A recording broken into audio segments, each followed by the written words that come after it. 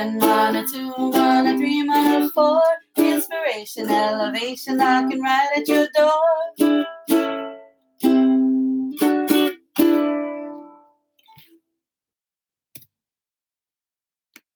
Aloha mai kako. Aloha, welcome to Mana Bombs podcast powered by Pomahina Designs. It's me, Kanoilani Davis. And me, Kulani Jeremiah Wang. Aloha kako. Aloha, today's Daily Mana Bomb is, once you've accepted your flaws, no one can use them against you.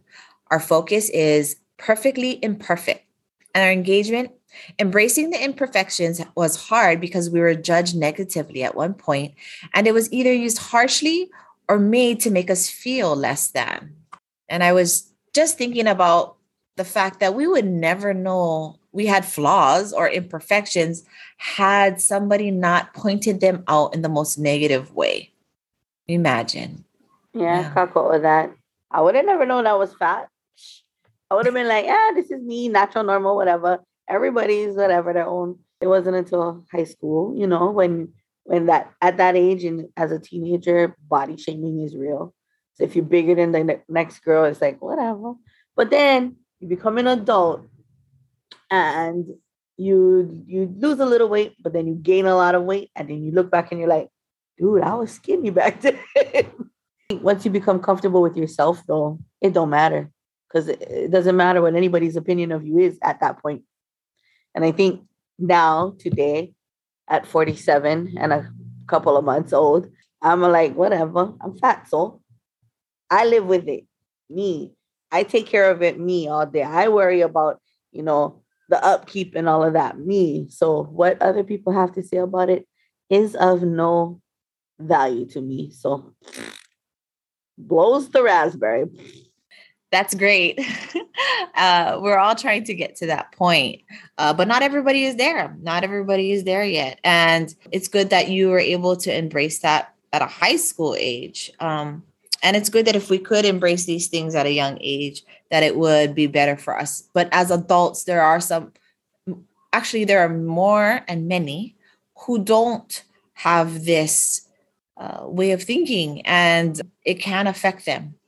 There was a story that I placed on Pomahina Designs on Instagram in regards to how being vulnerable and sharing my imperfections and my triggers, and it's not just the physical imperfections, they could be just memories of those types of imperfections and vulnerability and how they were used against me. And the world can use it against me and it doesn't bother me. It's when it's somebody close that I put trust into who uses it against me that hurts the most. So let's not focus on the people, the Tom, Dick, or Harry down the road they're just being minor birds talking and judging. Let's talk about the ones who are very, very close to us that will say these things and we take it to heart, or we take it as a negative way that it hurts us versus elevates us. If it needs to, or if it doesn't need to, I don't know. But in that instance, he used it. I had never found anybody who I was vulnerable with that used it against me so harshly that it really affected me. And it was a good thing, because in the middle of all of that, what I thought didn't bother me was actually still bothering me. I walked around like, nah, I got over that. That stuff doesn't bother me. I had to recognize that I love myself, blah, blah, la, la, la, la, la. And then real stuff happened. And I was like, oh, sis, you was fooling yourself this whole time. Then I had to figure it out in the middle of that relationship. Like, I literally healed myself within the chaos to the point where he would still use it against me. And then it really didn't faze me. And that's a hard place to be in. And you won't know it until somebody close to you actually says it or does it to you. You won't know if you've healed that part of you quite yet. So that was my experience with this. And yeah, embracing the imperfections. I mean, I'm always going to see myself as imperfect, and I'm always going to want to be better. I've gained a lot of weight in the past 2 years. I could love myself like this, but I don't want to. I want to get better. I want to try to eat better or work out more for various reasons. Definitely not just for looks, but we also judge ourselves harshly too. Yeah. So we got to stop doing that. Yeah, legit. I'm not gonna say it's easy to be in that good space, right? Knowing that, hey, I'm doing good, this is good, and there are days I wake up and I feel crappy about what I look like. There was a point when I use Instagram, my personal page on Instagram. It's really just to let my people know I'm alive. I usually would do like a selfie or an ussy with people, and just kind of one a day to be like, hey, I'm still here. But there came a point where I felt yeah, blah. And I was like, nah, I don't want to. And I hadn't put anything that showed my face or showed my body and stuff. And I think that's when I was working out the kinks in my own reflection of stuff. I will say that now that I have grandbabies, I try to be cautious because I noticed that I would be like, oh, you guys getting fat, like you're gonna get fat, you know, and I don't want to feed the stigma because I noticed that I was doing it for them. And I was like, oh, so now when my baby comes home and she's like, Mama, I need help. Making sure that they don't have to feel like how I felt when people made me feel less than, to know that they're okay about it, and it's helped me really recognize that as long as I keep myself in check, it's easier to help my baby stay in check so we can all be in check together. But it really is a difficult process, especially with younger children in this day and age.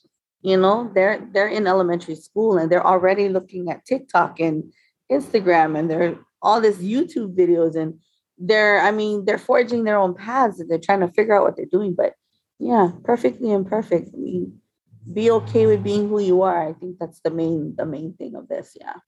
Yeah, that and although we wouldn't want it done to us, how are we doing that to others? If you're a parent out there, in a lot of the work that I have done for myself and in helping others, is a lot of this thing that comes from the parent. And it does come from childhood. And they may not remember all the great things you've done or the sacrifices you've made or the many sleepless nights that you've had to take care of them. They might not remember those moments, but they'll remember when you called them, stupid or maybe fat or, you're so ugly or you're worthless. Like they'll remember those. Yeah, absolutely. Shame for me to say this, but I caught myself doing that. It was the normalcy for me to hear those things. Like when I realized it, and I was just having this discussion about a week ago, that I didn't realize that the only time my mother bothered me was when I was doing something wrong. When I didn't do something wrong, it was just nothing.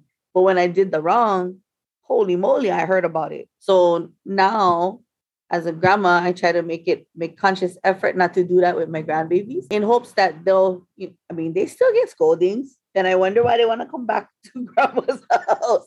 They get scoldings, they get, pepe au kuli kind things. The ear is deafened, but they're kids. And so I know that they need space to grow, but they are the lesson for me to realize how to not be so judgmental.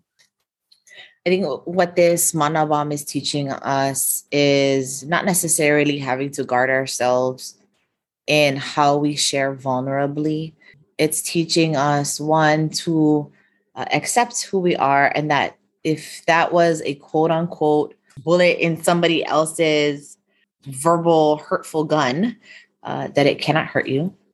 That's your armor, is being very confident in who you are and accepting who you are. And then the second lesson is treat others the way you would want to be treated. And as parents in this lesson, how do we treat our children while we raise them?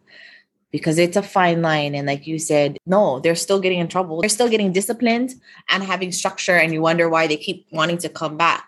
It's because they recognize energy before they recognize words.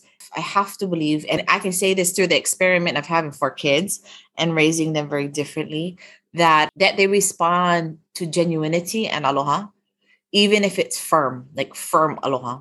They'll respect that. But if it's beyond just the learning lesson, and now I've put emotion, anger, and everything else that has bothered me throughout the day into the lesson, that's not theirs, or it's not part of the lesson, then we've impacted them in a way that could potentially stick, with them for the rest of their lives. And in my instance, being told I was ugly, ironically, it's weird. And that's why I thought I believed it, because grandma would tell me this all the time, and my mom, and they're not related. They were just, I was the only other female, and maybe they were alphas. I don't know. And they were going through their own things. Now that I look back, I can tell you, I know exactly what they were going through, and it wasn't my fault, but I also didn't deserve it. So yeah, those are the two lessons I think we figured out. And I really hope that y'all can just armor up by believing and accepting in yourself. And yeah, don't let whoever, whatever, say anything to you that would be hurtful.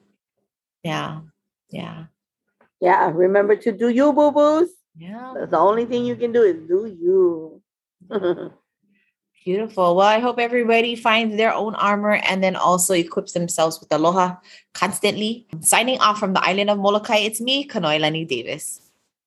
Wishing you a great week, Kako. It's me, Kulani, Jeremiah Wang. Aloha. Aloha. 1 mana, 2 mana, 3 mana, 4.